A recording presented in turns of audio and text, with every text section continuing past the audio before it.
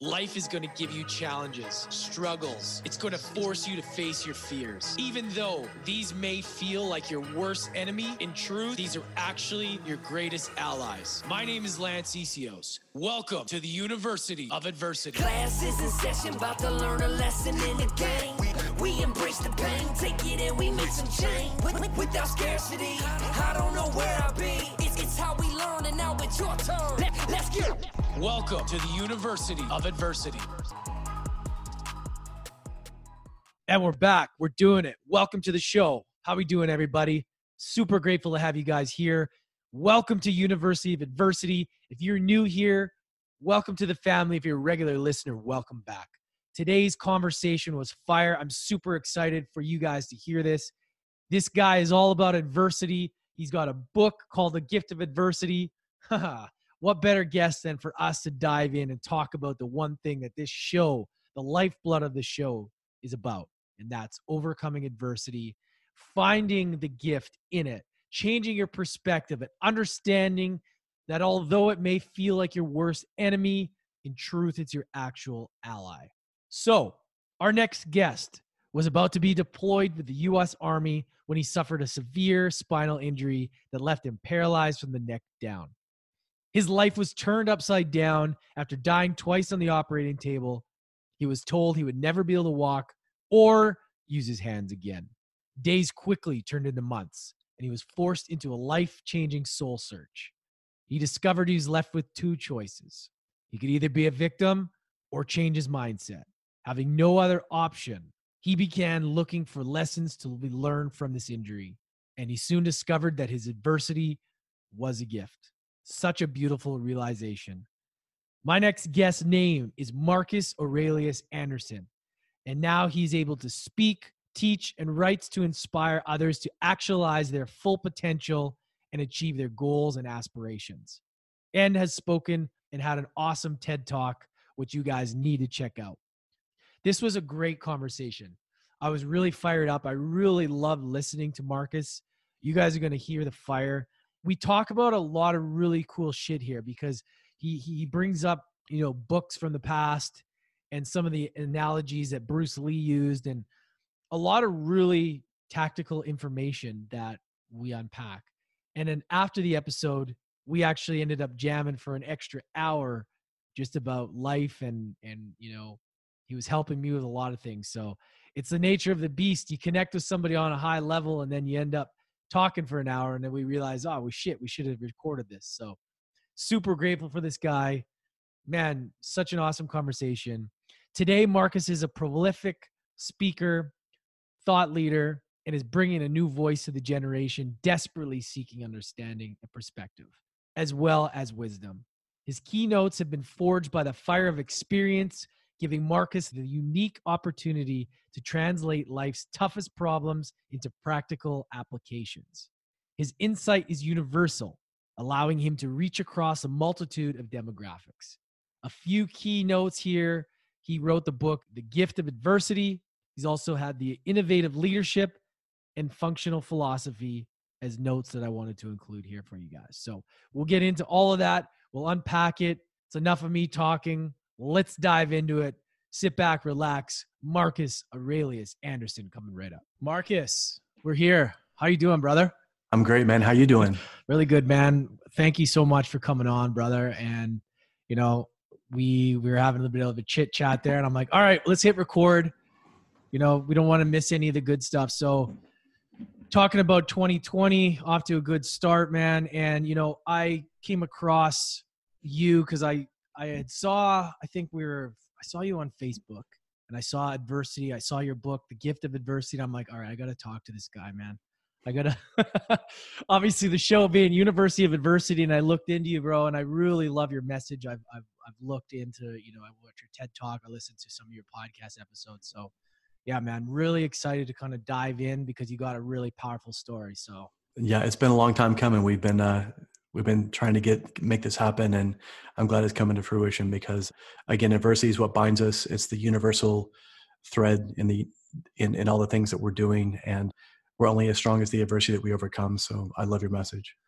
Yeah, likewise, man. So, okay, I know that you had a crazy realization, a crazy story. But before we get into that, man, I want to hear about what it was like for you growing up, because I haven't heard about your real story before that. And, you know, how, and I think it would be valuable to the listeners, because you went into the Army, which is like a crazy thing in itself, which you probably learned a ton from, you know, but what was it like for you growing up? Yeah, I joined the military at 38. So there's a little backstory for sure. Grew up in the Midwest, Tulsa, Oklahoma. I grew up before the internet. I'm 48. So you look good, man. You look good. Well, the shaved head and you know, having a second chance gives you some more urgency. But for me at that time, basically either you would go out and get into trouble and drink alcohol and find those normal, you know, subterfuge, or you could do stuff to try to better yourself, do things for your own edification. I started doing martial arts when I was 11, would always try to read, would always try to play the guitar, do something that would make me more of a multifaceted, almost like a Renaissance man. Having the name Marcus Aurelius at a young age, you know, it's an impossible name to live up to, but I do everything in my power to be worthy of the name in all of my endeavors with a moniker like that. I started trying to read meditations at 12, right over the head. Lots of these, thus, thou'st, you know, anything with Marcus Aurelius is tough.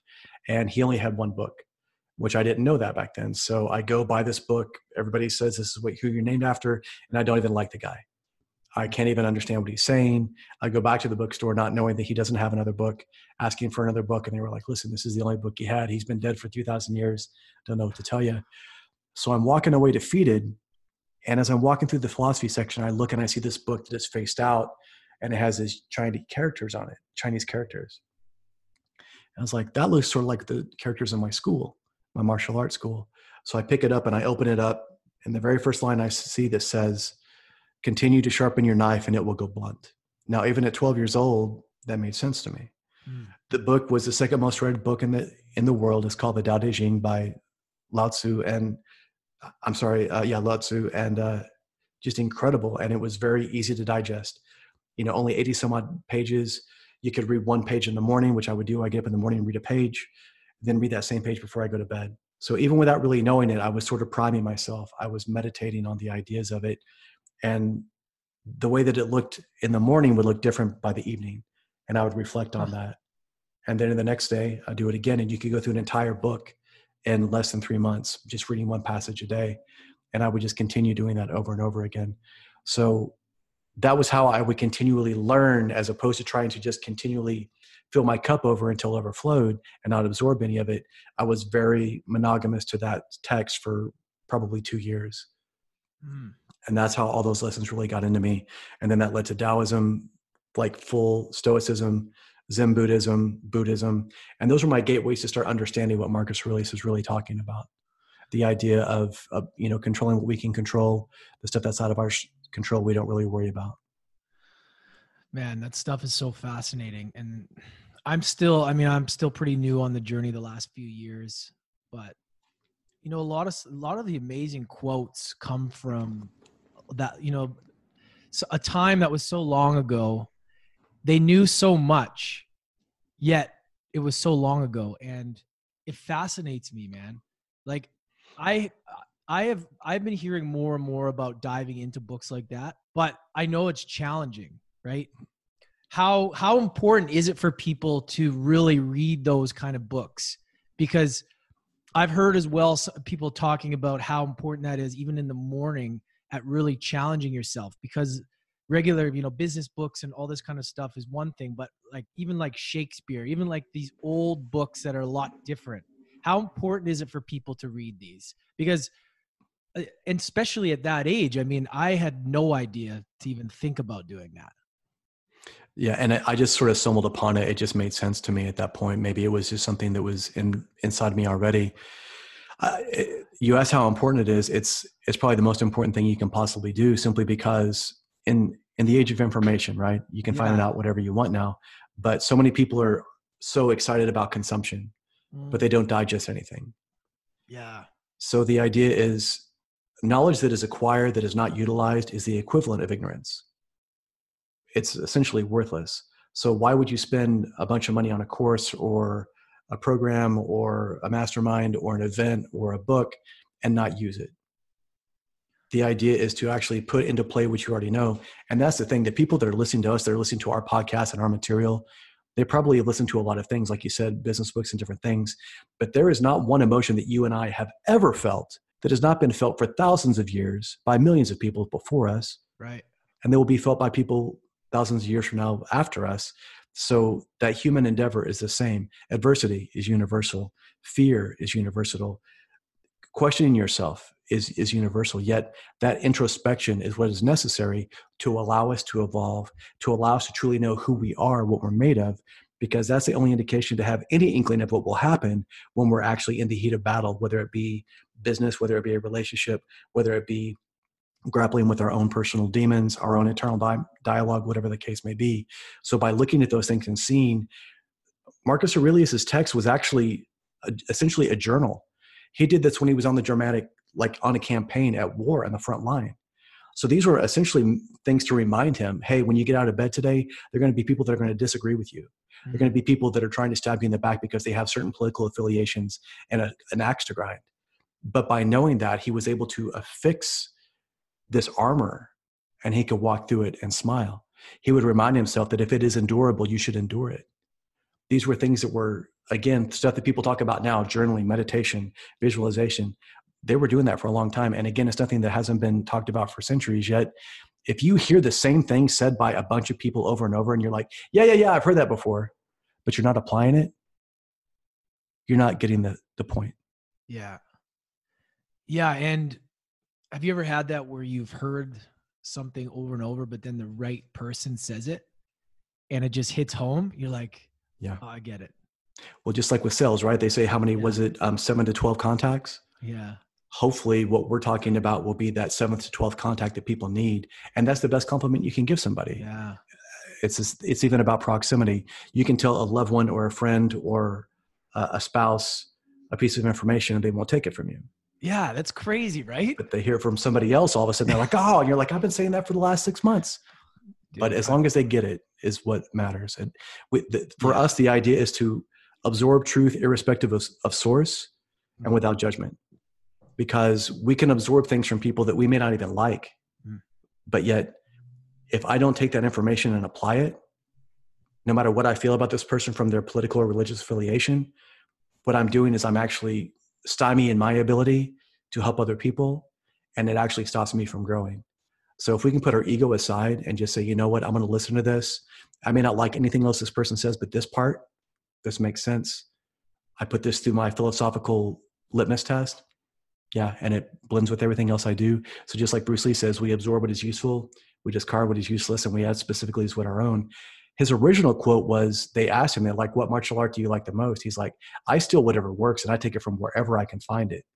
But it doesn't sound nearly as eloquent as the more poetic second version of that.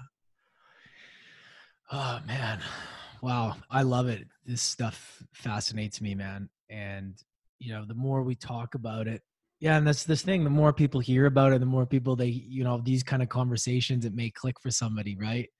And also what I find interesting, dude, is how, the whole world of martial arts and all that, how did you end up? Okay, so my perspective is, you're pretty self-aware, you're growing, you're doing martial arts, and then what were you doing to go into the Army? Because that seems like a completely different path than most would take. Yeah. The short answer is, went through school, went through college, wasn't sure what I wanted to do, was eventually going to go into criminal justice, was getting ready for a martial art fight. I'd injured my shoulder, went to a chiropractor.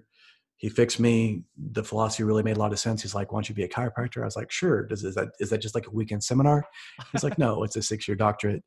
So kind of had to clean the slate and start over with that. But my father and my great uncle were my two biggest male role models. Long story, a little bit shorter. I was going to school in Atlanta at the chiropractic school there at Life University. I was married at the time, went through a divorce, and then my great uncle that I just mentioned passed like a week after that. So at 38 years old, I'm in school. I'm taking 25 hours of doctorate level courses. I'm bartending 40 hours a week. I'm just killing myself trying to stay out of debt. And I'm doing all this in my mind for the future. But now I find myself no wife, no kids. I talk to the school and I say, what happens if I join the military? And they laugh. And they say, well, if you join the military and you go active, we'll just pause your degree. I was a year and a half away from my degree, from my doctorate. So in my mind, if I can go into the military, serve, I can do my part, I can use the GI Bill to pay everything else off, and everybody wins. And the thing that was the big catalyst for that was I went to my great uncle's funeral. He was in Special Forces. He was in Vietnam, all the regalia, 21 gun salute, full bird colonel goes to eulogize him. And I'm pretty strong during the whole thing. I'm the pallbearer, I'm the lead pallbearer, and I'm good until they start playing taps. And they fold the flag into a triangle. And the color guard marches and does a right face towards my great aunt and hands it to her. And they say, thank you for your sacrifice. We're sorry for your loss. And that was it. I fell apart. And that's when I went and talked to a recruiter. I said, what's the age limit? They said 35. They asked how old it was. I said 38. And they're like, well, come talk to me. And I was like, if this isn't going to happen, don't waste my time. They asked about the motivation. I explained it to them. I tell them what we just kind of talked about. They asked me if I'm smart. And I said, I don't know. I'm talking to a recruiter at 38 years old. Do I sound smart to you? But the idea was they were asking if I would do well in the ASVAB. You already have a degree in human biology. The ASVAB isn't that difficult. They asked me about my PT, my physical capacity. They put me through a PT test. I maxed it out. So they're like, okay, you're smart. You're in great shape. You're a natural leader. You're mature. You're exactly what the Army wants. And with those kind of scores, I could do anything I wanted to in the military, MOS wise. And the only thing I wanted was infantry because I wanted to follow my great uncle's footsteps. And the recruiter laughed, and the recruiter was like, you don't get it. You can do whatever you want. I said, you don't get it, Sergeant. This is what I want. And if this is not what I get, then I'm just going to walk out the door. We go back and forth. And finally he signs the release and slides it over. And he's like, man, it's your life. And then 6 months later, I'm getting off the bus at Fort Benning, getting yelled at by guys half my age and competing against guys young enough that could be my sons if I had kids. That's what I needed. You know, adversity in our life, we are better off facing a huge amount of adversity all at once than we are like this small ebb and flow of what happens in life. Most people will come and they'll say that they don't have any adversity in their life, but they don't get it. Their adversity is mediocrity. Yeah.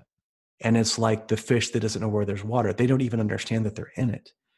And you will not understand it until something big hits you in the face. So having this idea that adversity is a gift, understanding that it's inevitable, and understanding that you get to dictate how you decide to view that is so imperative, because if you wait until you're in the heat of battle to try to figure that out, you're already lost. And it's really hard to do that in the middle of it. So, yeah. So you were going to be deployed. Yep. We're preparing to deploy in 2012. I was with 10th Mountain at upstate New York. Okay. If anybody's heard of Black Hawk Down, the book or the movie, that was the unit I was with. I wasn't with them at that time, obviously. In 2012, while preparing to deploy, I suffer a severe spinal injury, disc ruptures in my neck, and it paralyzes me from the neck down. Man. And so in a heartbeat, I go from preparing to deploy to a battle within myself. And that's when I really started trying to figure it out. When most people are 40 years old, they're looking at their lives and their family and their incredible journey and this awesome career. And for me, my 40th birthday was spent in a bed, broke, divorced, bedridden, paralyzed, trying to figure out now what the hell do I do with my life? How before that, how did you look at adversity before that happened? You know, did you have the victim mentality like most do, or were you aware of what adversity was at the time, even though you didn't go through something like that yet? How did your perspective change from, you know, before and after the accident? I mean, you probably had obviously no choice but to allow to grow from it. But how was your perspective changed during that, man? Yeah, I mean, I've done martial arts my whole life, so I'm familiar with adversity, but it's much different, you know, to practice what you preach. It's much different to put knowledge that you have. So I was, you know, in my mind, I thought that I was resilient. And again, as a soldier, I had gone through a lot of stuff. So I went from being this civilian to a person who was able to ruck 25 miles, you know, do a ruck march with 100 pounds on my back in the snow, -20 degrees, almost at a jog with a weapon system, because that's what you had to do as a soldier. Yet that wasn't nearly as difficult as being stuck within yourself and trying to figure out, what do you do? Because when I'm lying in that bed the whole time, all that knowledge, all that wisdom keeps coming back to me in my brain. But when you're in the heat of it, it sounds like a bunch of flowery bullshit. Yeah. That doesn't help you. It's like, it's easy for you to say that because you're not in it. Yeah. It's easy to be philosophical about somebody else's headache when it's not yours. But when it's you, now you want to be the exception to the rule. And that's not how it works. Adversity doesn't give a damn about how you feel. It shows up unannounced at the most inopportune time without apology. It couldn't care less about what you want, and it doesn't take no for an answer. And that's just how it is. It's a natural law. So you can either figure out, adversity is not out to kill you, but it's not going to help you either. And so you can either sit there again, and I was a victim for a long time. I was in denial for a while, and then I just became very angry. But the person I was the most angry at was me, because I realized all the opportunity that I wasted, all the things I'd taken for granted. They say you don't know what you got till it's gone, but that's not true. We know what we have. We just assume that we will always, always have it. So if your business is doing well, you assume it will always do well. If your relationship is healthy, you assume it will always be healthy. If your body's healthy, you'll assume the same thing. But in this life, that's not how it works. It goes up and down, things come and go. And it's not about blend. It's about it's not about balance. It's about blending and being able to ride those waves and undulate and be adaptable. Do you think having those skills that you learned in martial arts and the books helped you through that? That's what saved my life. Right? Because it truly was. We don't realize the things that we have from before that are going to help us, like we don't understand the value of some of the stuff that you do. And later on, it's just like they're stored there. And all of a sudden you're like, oh man, now you can use these as tools. And that's what it was. And it was that Zen idea. So for me, I was in a bed for 3 months, and I was suicidal, right? But I can't even take my own life. So imagine how disempowering that is, right? So for me, I'm like, okay, I'm just going to start from the beginning and just start from the ground up and say, what can I do here? What is the thing? So in martial arts, if there's a stronger person pushing against you and we're both on the same plane and we're pushing against each other, it's hopeless for me to try to do that. That's the definition of insanity. They are always going to win. But if I can blend with the energy for a moment, if I can just pull when they push, all of a sudden there's a gap. So just like Viktor Frankl talks about, between stimulus and response, there is a gap. And that's what this was. So for me, going through that, understanding that this adversity is not going away and it's pushing me this direction. And I've been trying to fight it this whole time and it's been futile. So maybe I'll take this crazy idea. Maybe I'll blend with it. Maybe I'll see where it goes. So for me, I leaned into it. And by doing that, I started asking myself questions. In Zen, that you take yourself out of the equation. It's not about me. If I say that I want happiness, I as the ego, you get rid of that. Mm-hmm. Want is desire, get rid of that shit. What are you left with, right? So the idea for me was, okay, clearly I'm not happy with where I'm at. I know that there is a gift in this adversity, but I can't see it. Did anybody benefit from me being hurt? And it sounded crazy, but then I started thinking, wow, wait a minute. If I'd have been in Afghanistan when this happened, for every one man that is injured, it takes 2 men to pull him to safety. So that means my team would have been compromised. Another team would have had to cover down. Another squad would have had to cover down. A Chinook would have had to fly in to come get me into a hot zone. That's 30 or 50 other people whose lives would have been put in harm's way had I suffered this injury while I was deployed. And for the first time in my life, I was like, wow, I'm lucky. Because, okay, gratitude is something that everybody talks about. It's a big buzzword. But most people have bullshit, half-ass gratitude. They're grateful for the stuff they like, but they're not grateful for the stuff that's difficult. And the reality is, the difficult stuff is what makes us grow. That's the catalyst, right? If it wasn't for something that was some sort of adversity, it would never, ever make us change. If we're comfortable, we don't go where we need to go. And frankly, I'm still grateful. I still seek adversity in everything I do.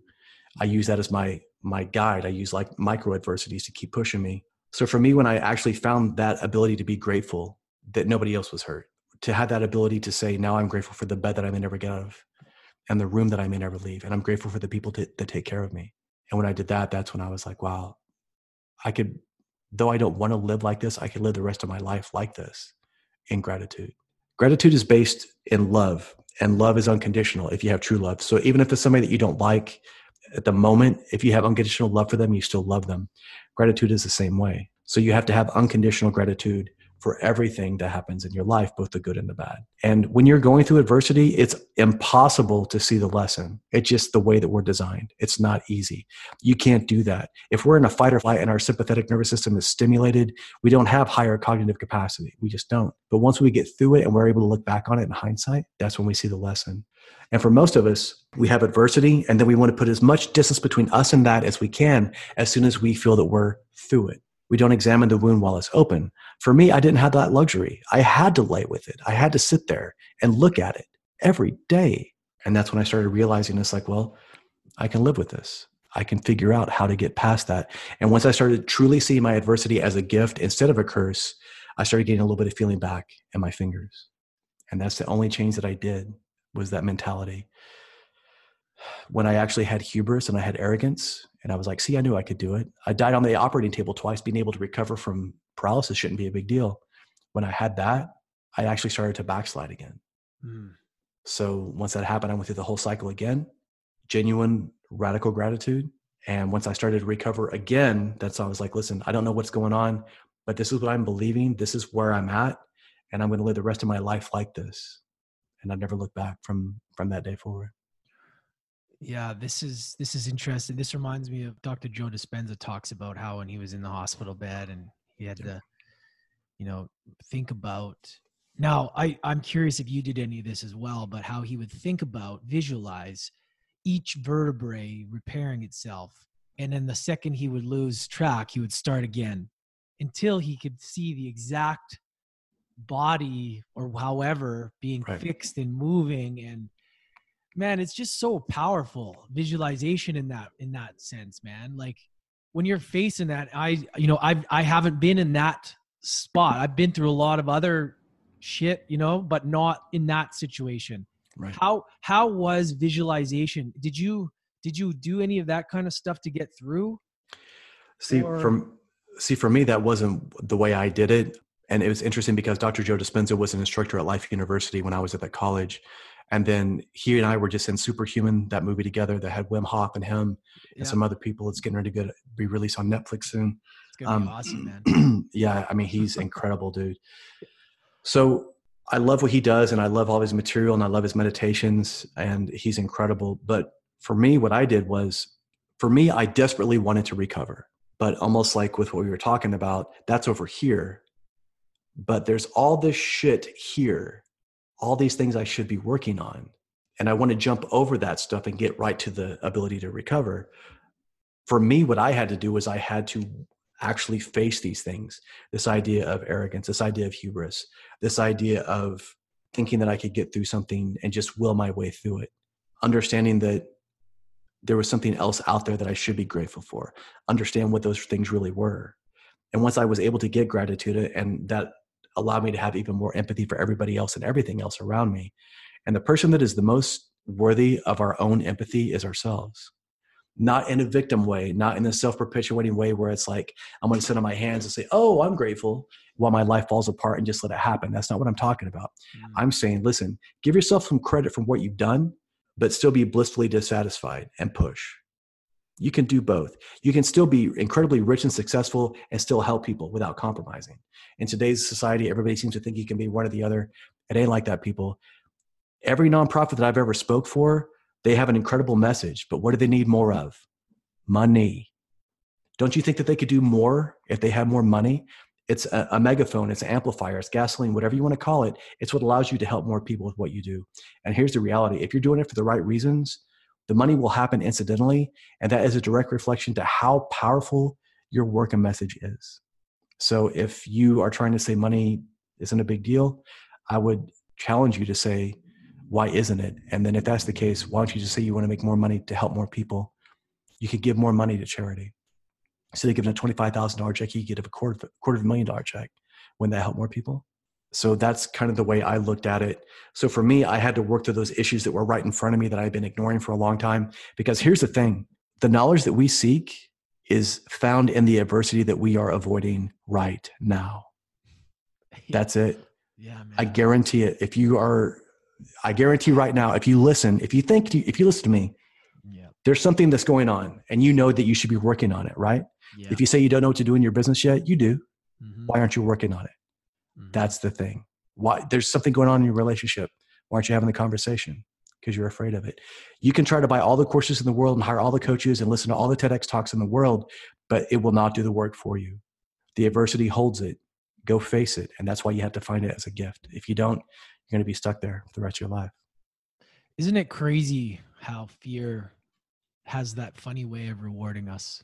You know, even though we know most people, I mean, maybe not most people, but the reality is when you face something, you always feel better after. That fear gives you this gift, this light, this, I can't explain it, but we still fear. We still back away from fear. We still run away. And it's crazy, man, because like I'm starting to learn more too, even though like I know things are going to be rewarding when I face it, we all do it. Yeah. And it's crazy. Like, I don't understand. I mean, I guess it goes back into, our primal brain. We've been around To protect us. Yeah. Yeah. The saber-toothed tiger that's going to come after us. Right. Yeah. That's the assumption. And that's the thing too. I was talking about micro adversities earlier. What you have to do is you just have to make it a habit. You have to make adversity a default setting. Mm-hmm. If you have, like, the thing I always talk about is, I'm traveling a lot. So when I travel, if I have a choice between the stairs or the escalator, I'm always taking the stairs, right? Yeah. Because that conditions me to take the hard route. And here's the other thing. There's never anybody else on the stairs. It's actually an easier path. And if you're willing to do a little bit of work, you're going to beat everybody else that's just sitting there. I love that, bro. And that's the reality, man. That's how it is. So if you're willing to do a little bit of work, and again, micro adversities, cold showers, it's cold water, people. It's not going to kill you. A cold bath for 5 minutes will not kill you. Doing a Tabata, doing a 4-minute protocol of just 20 seconds sprinting and then 10 seconds off for 8 sessions for 4 minutes total. It feels like you're going to die when you're doing burpees or burpee box jumps or whatever, but yet it's that resilience that you get from that. And just like you were saying, once we're through it, not only can we see the lesson, but we actually come back. And if we're really honest, we realize that wasn't as bad as I thought it was going to be. No, it's always the medicine for us. It's always the medicine to help us grow. It absolutely is. It's like pulling out the thorn. We can let the thorn sit there, but we're going to have to pull it out anyway. So why not just grab it, rip it, and start living your life and start recovering, as opposed to sitting there lamenting about the wound or asking somebody else to come do the work for you. It's just not going to happen. It's like me asking you to drink this tea for me. Mm-hmm. You can't do it. You can drink this tea all you want. It's not going to help me. I have to pick it up and put it into my body myself. You can describe to me how it feels, what the texture is, the sensation, the temperature of it, how heavy the glass is. It doesn't help me. I have to do the work myself. Nobody can do it for us. So for people that are sitting around hoping and praying that something will just fall into their lap, there is things like that will happen. It's dumb luck. But that happens after you've done the hard work and face adversity repeatedly to put yourself in a position to be in the right place at the right time. And that's how it works. Adversity is the gift because it forces you to look at things in a way that you would never look at them. So like Viktor Frankl's stimulus and response, that gap is whenever we're able to decide what that stimulus means to us. Mm-hmm. So if you look at something and you say, this is a hardship, now what you believe it to be will evoke the emotion that says this is going to suck. That emotion creates the loop creates action. It's simple. But if I see this and I say, you know what, actually, this is an opportunity for me to get stronger. Now my emotion changes because it evokes something that empowers me. And that becomes my adversity perception cycle, as opposed to seeing it as hardship. I don't want to do it. I shy away from it. And then when adversity is introduced again, I do it again. Now the loop is strength in me. It's resolve in the process. And if all the things that I do all dovetail into that, from fasting, I'm in the middle of a fast right now, a 2-day fast. Awesome. So from fasting, cold showers, working out hard, meditation, visualization, those are the things that all dovetail into this common denominator of do the hard thing and you'll be rewarded. Now, I'm not saying it in this crazy idea of, okay, go out and get in a knife fight or walk into oncoming traffic. I'm not saying to do stupid stuff. And I think people know that, but there's always that one person that's like, oh, well, should I just go out and jump in front of a train? I don't know. I don't know what you're hoping to gain from that, but the Yeah. idea is find something that will force you to get a little bit stronger, and then understand that as you're doing it. And here's the thing too, we talk about visualization. If you're in a cold shower and you're going through hardship, if you can visualize what you truly want at that time and think about it in your mind, your goals, what will happen is now that sensation that's negative, that's cold, that's uncomfortable, you will equate that to being part of the price that you have to pay to get to that next level. So you're stimulating and reinforcing your reticular activating system every time you do it, if you decide to do that. Yeah. Oh, the cold shower is I've just learned, it's crazy because the more I do it, the easier it gets, like anything. But when I'm in that shower, I'm just like, I love the cold because I know what's on the other side of it. That's I know every single time, the longer I stay there, the better I'm going to feel. That's it. And That's even exactly though I'm it. like, look, you love the cold. You love the cold. And same within the sauna, man. You push yourself. And it's amazing how you can push yourself an extra 10, 15 minutes. The difference in how you feel. It's just Yep. and it's those little things that you stack up in your day. If you can get that done in the beginning, you're Yep. building this resilience for all those little annoying things that come up in our life, right? That's it. And especially from the physicality standpoint, like being in the martial arts, I'm used to having a blade coming at my throat or somebody trying to punch me in the face. So if I have that already in my mind, now no matter what else happens during the day, it's not going to be nearly as difficult as the cold shower, the sauna, the Tabata, having a big guy swing a stick at you. Those are the things that give you that resilience. And then what does that do? That builds confidence. Everybody talks about confidence, and you have to have confidence, but you have to believe in yourself. Yeah. And the way that you're able to believe in yourself is by challenging yourself with small things, achieving them, and saying, wow, I'm a little bit stronger than I was. And it doesn't happen overnight. But then again, if it was something that was easy, you wouldn't respect it anyway. Mm-hmm. The people that we actually have the most reverence for, Bruce Lee, Muhammad Ali, all these people, is not because they had an easy path, but because they faced adversity repeatedly, because they became friends with it, because they overcame those things. And those are the things that give us inspiration. Those are the things that show us that if they're able to do it, we can do it. Mm-hmm. And that's why, like, even with my podcast, Epic Achiever, I always unpack at the end. I always ask that person. And when you have that rapport and they trust you and you trust them, they will tell you things that they haven't told anybody ever else before. And I have never met any person who has been at a very high level that hasn't gone through some hardship. It's a direct correlation, man. It is direct. Like, the more they've gone through, the higher that they can get if they're able to take the lesson and convert it. But for other people, like you say, if they get stuck in adversity, that's as far as they go. And that's the person that hates Monday and loves Friday and talks about high school all the time and how those were the good old days. And they have to understand that they can do whatever they want if they so choose, but they avoid adversity at all cost. And instead, they would rather watch Netflix and drink a beer and have social media wash over them.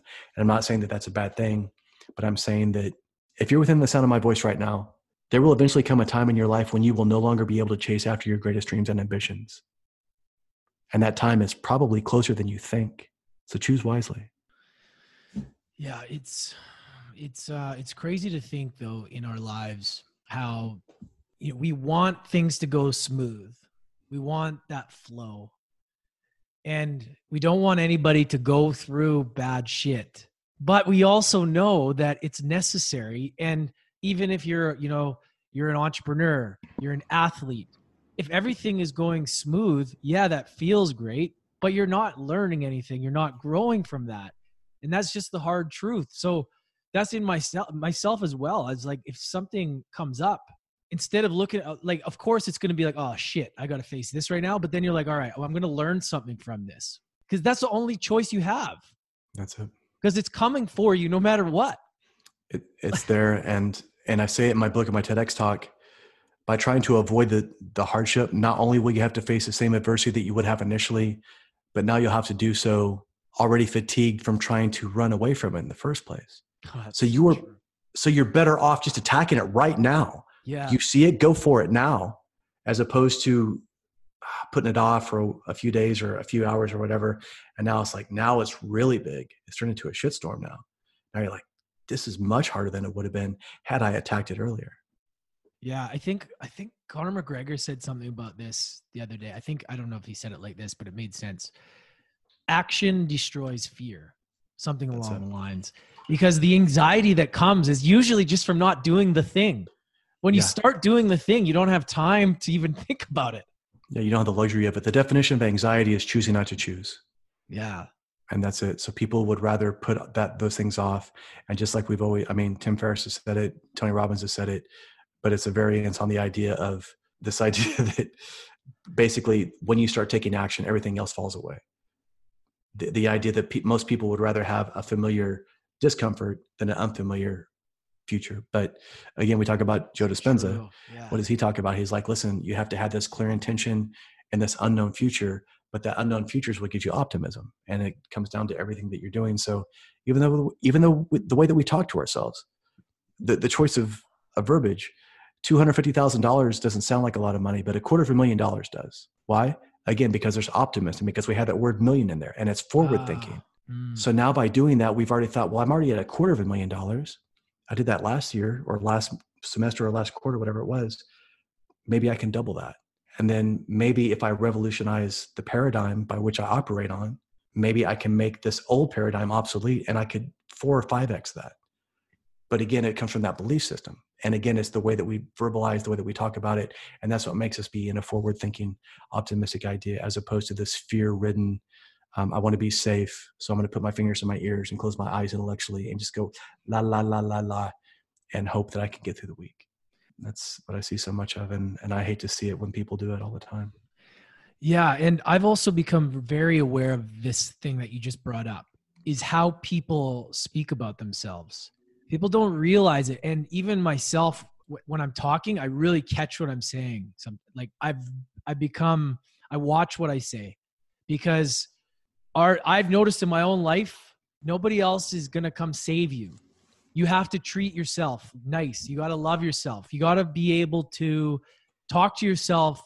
You know, we want to talk nice to these people we looked up to, but we're going to tell ourselves I fucking suck at this or I suck at that. And I hear it all the time. And I was never aware of it before, but now just people, just little small talk. I go to Starbucks. I hear people immediately, their default is, I suck at that. I can't do that. And I'm like, why can't you? I mean, why is anybody that does anything any different than you? I mean, there's just a matter of belief.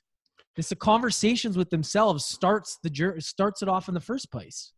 That's it. And Tom Bilyeu talks about it too. He's like, you can do anything if you're actually willing to pay the price, if you're willing to do the work.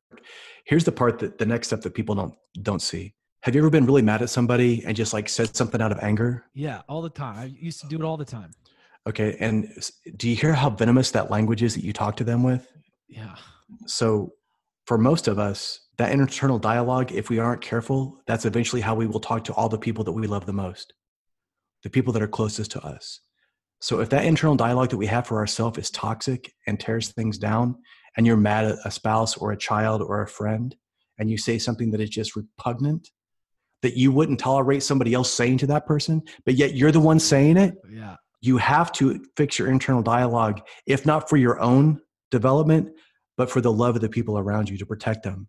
Because if you do not do that, that's what will happen, and you will have nobody to blame but yourself. And this entire time, you could be working on those things. And in that time, what could you be doing? Become more positive, see more optimistic ideas, go through and see adversity as a gift, go through and start creating opportunity as opposed to seeing hardship in everything that you do. And that's what it comes down to, the reticular activating system.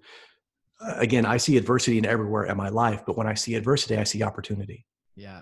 So even if it is a hardship, even if it's clearly adversity, I'm okay with that. And then if there's no adversity around, that's fine. I see those other things. So I can learn from everything. I absorb everything. I take the goodness from all that stuff. The stuff that doesn't serve me, I just throw it away. And a lot of people, again, they see hardship. That means work. They don't want to have to do work. And then that becomes their default. Comfort. Comfort will be the death of any dream that you have. And hesitation, my squad leader told me this. He's like, do you know what kills more men in combat than bullets or IEDs? Hesitation. He says, Marcus, if you're leading men, if you're the one that's leading men, because he was helping me take over a team, he says, if you hit the front door and you hesitate, men die. He says, I would rather you go in, have a plan that's about 80%, pivot, be wrong, pivot again, and then survive. He says, because in combat, no matter how perfect the game is, no matter how perfect the plan is, it never survives first contact when the bullets start flying. It's the same thing in business. So you have to go through, and even in the military, we don't have like fallback ideas. We don't have contingencies like everybody talks about now. We have counterattacks. If we're on a patrol and we get attacked and we're ambushed, we attack the ambush. We don't say we're going to fall back and retreat. No, we say, here are my counterattack option 1, counterattack 2, counterattack 3. And guess what? Now we're the ones that are being aggressive. But if you sit and wait and hesitate, if you want to go talk to that person at Starbucks and you're like, man, I need to go talk to that person. This person's hot. They're reading my favorite book. And you wait for a second, and then all of a sudden you're getting ready to go talk to him and somebody else goes and talks to him. You're not acting now, you're reacting. If you're in business and you're trying to be the first one to market and you hesitate because you want it to be perfect, somebody else has already released it and now you're behind. And now you're chasing their old model. They're already evolving. They're already beta testing this. So by the time you get to where they're at, they're already ahead of you.